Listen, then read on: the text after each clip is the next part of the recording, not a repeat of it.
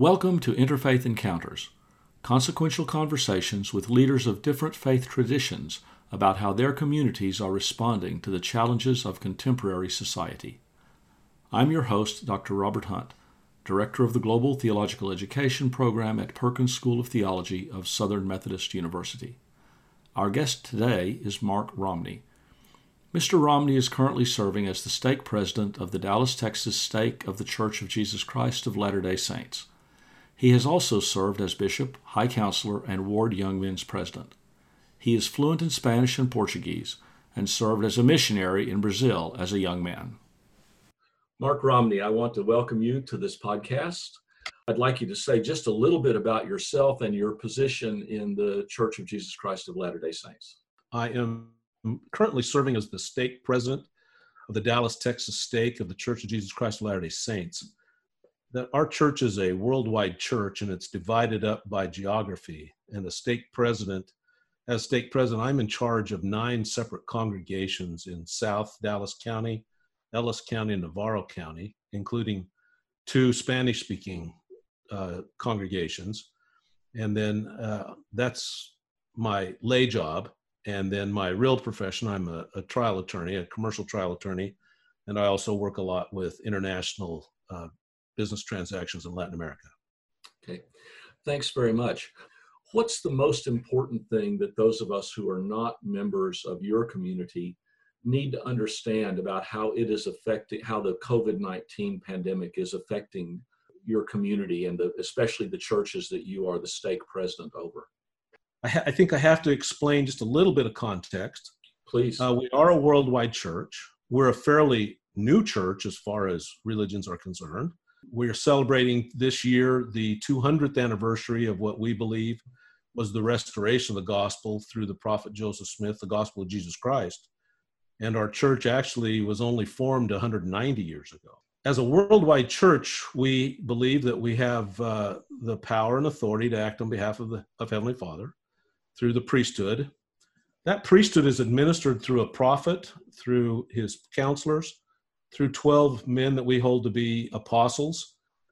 That priesthood authority comes down through ecclesiastical lines to stake presidents on the local level, and then also to bishops, lay bishops, and then to every worthy male in the church. Adult male in the church is entitled to hold the priesthood, which is used not to benefit themselves, as we are a lay ministry. Mm-hmm. Nobody on the local level is paid at all, but they're used to benefit their neighbors, their families, to bless their families, and to help other people. So when something like COVID hits, first off, we've gone through quite a bit of persecution in our past. So one of the things that's taught us as a church is to the principle of self-reliance. We need to take care of ourselves. We need to do what we can, and we need to be prepared to help our neighbors. So how that manifests itself is through the principles of, number one, getting as much education as we can so that we can provide for our families. And if we can provide for our families, then we've got enough resources to help others. Food storage. I think the LDS Church is well known for food storage. We're counseled to live providently. We live within our means and to save and to have minimal debt. I think we've been taught these principles for decades, well over 100 years. And if anybody's been paying attention, we hope that they would have been minimally affected by the virus. But of course, that affects everybody. And it's going to affect even our members. We know that a lot of people are going to be out without jobs. We know that a lot of people are hurting. A lot of people are suffering. Our response to the COVID is that, like a lot of Christian denominations, we believe in the end times. This is kind of a wake-up call, perhaps, for all of us that, it doesn't take too much to disrupt everything that we know in our society. Thank you very much, and that explanation is really most helpful. The Latter-day Saints community comes having thought about being prepared. Just a couple of weeks ago, we were being lambasted in the Wall Street Journal for having $100 billion in cash reserves. And the brethren responded, you got to be prepared. Yeah. How do you run a worldwide church of 17 million people how do you teach them to be provident and living and saving if you don't do it yourself? With that preparation, are there particular times and occasions when the current restrictions on movement are particularly difficult for members of your community? It has had a large effect on our community. Yeah. Number one, I think you know that we have temples around the world where we perform sacred ordinances, marriages for eternity, endowment, baptism for the dead, that are only performed in what we consider to be holy temples that have been dedicated for that purpose. All of our temples throughout the world have been closed temporarily because of this. So that work that we are doing for the people on the other side of the veil, our ancestors, is not happening right now. We do believe very strongly in following, honoring, and obeying the law. We've been encouraged to respect the stay-at-home orders.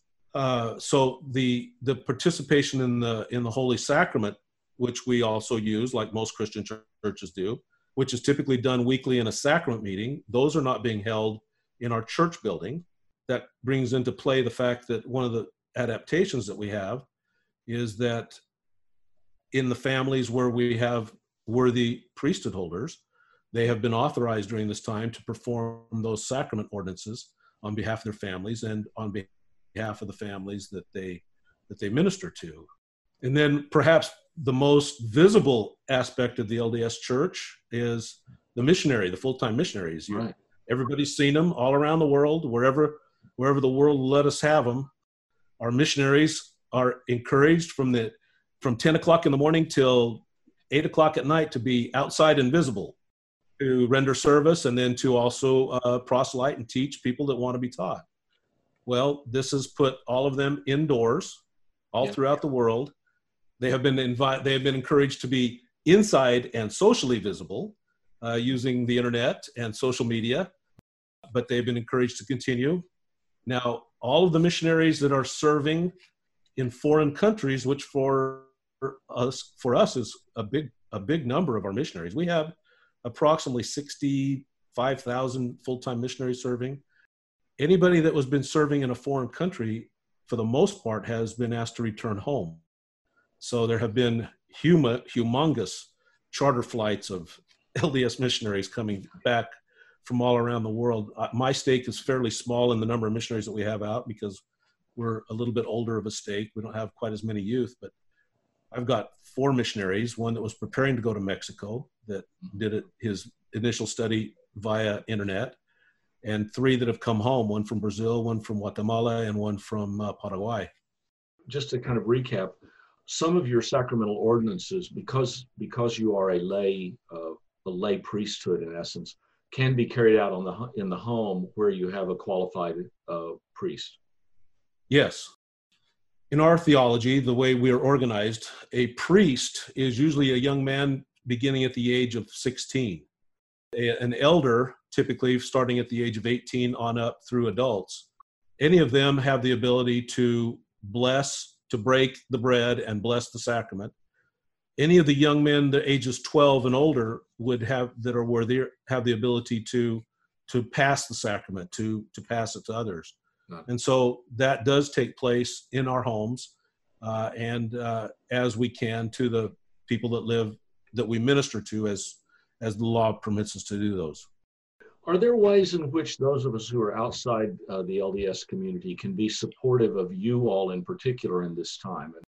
Well, I thought about that question, Robert. I'm not sure of any particular way. We try very hard to be engaged in interfaith activities and to help others. Number one, to try to exercise our religious freedoms. Number two, to help others understand and exercise their religious freedoms, to bring people to the table. You've been integrally involved with us which is not church related, but the DFW Alliance for Religious Freedom, is we bring people to the table to talk about our differences in religious freedoms. We just appreciate the communal prayers, the thoughts that are given to us and to all of our neighbors. We appreciate the opportunity to share in those opportunities, to pray.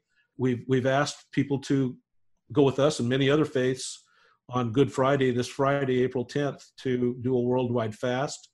We're looking more outward than we are asking for help. One of the things if people need assistance and need help, please let us know. We want to do the very best we can to help our neighbors. How is that kind of outward looking response rooted in the teaching of your scripture and tradition? Well, our scripture, first off, from the very beginning, the prophet Joseph Smith, who we believe was the instrument that Heavenly Father used to restore the gospel of Jesus Christ, he stated from the very beginning that God has raised up righteous men and righteous women throughout the world, throughout its history, to bring to pass his ends and to bring to pass his glory. We don't think that that is limited to any specific religion. We believe that there are a lot of religions that have truth.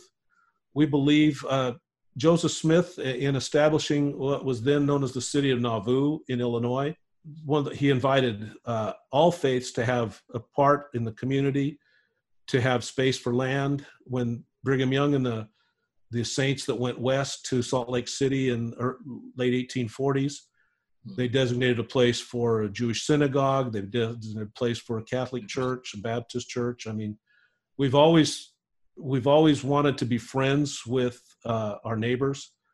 Sometimes that is accepted. Sometimes it's appreciated. Sometimes it's not. So we'll work with anybody that wants to work with us.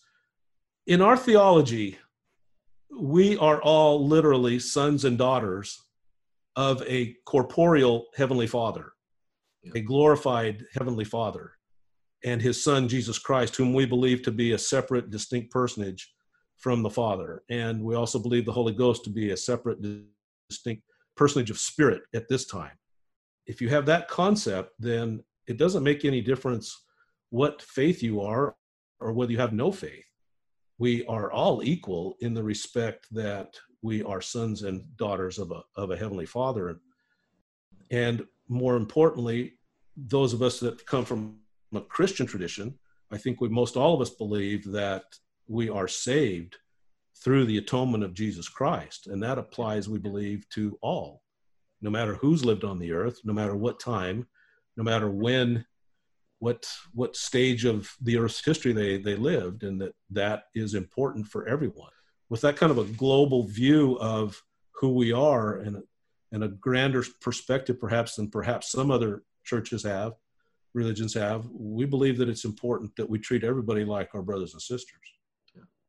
What are some of the important things that we can all be doing together right now, people of different religious faiths, that are going to benefit our wider society and world? I think for church leaders, I think one of the more important things that we can do is to, first off, exude hope and faith. God is in control. We believe that part of the process of being on earth is to go through trials and tribulations. We believe that as literal sons and daughters of our Father in heaven, that through the atonement of Jesus Christ and through the opportunity to obey his commandments and to continue to improve, that we can become like our Heavenly Father. When you come at it in that respect, yes, we're going through some hard times. And when we look at what we're going through right now, yes, it is hard. I think we try to look at what are we going to learn through this. It sounds like what you learned through this is that this is part of the way life is on earth, but that it shouldn't stop you from serving and being obedient. Is that right? Absolutely. It calls for us to exercise a little bit more humility. It calls for us to increase our faith. It calls upon us to find reserves of hope that maybe we didn't think we had. It calls on us to put ourselves at his mercy and his grace, to accept the things that we can't change, but to then get up and do everything we can to do the very best we can to help not only ourselves, but our fellow man. Could I add just one thing? The closing questions you asked, what does your religious tradition tell us that we should learn from a crisis? Well, you had the chance last year to meet Elder Jeffrey Holland. He gave a wonderful conference talk in our general conference, which was this last Sunday. He says, when we have conquered the COVID-19 virus, and we will, may we be equally committed to freeing the world from the virus of hunger and freeing neighborhoods and nations from the virus of poverty. May we hope for schools where children are taught, not terrified of being shot, and for the gift of personal dignity for every child of God, unmarred by any form of racial, ethnic, or religious prejudice. I think that was a clarion call to our membership, that that's what we should be looking for and learning during this time of this COVID virus. Thank you. Thank you, Mr. Romney. This has been an episode of Interfaith Encounters, consequential conversations with leaders of different faith traditions. I'm Robert Hunt, inviting you to join us for new episodes each Tuesday.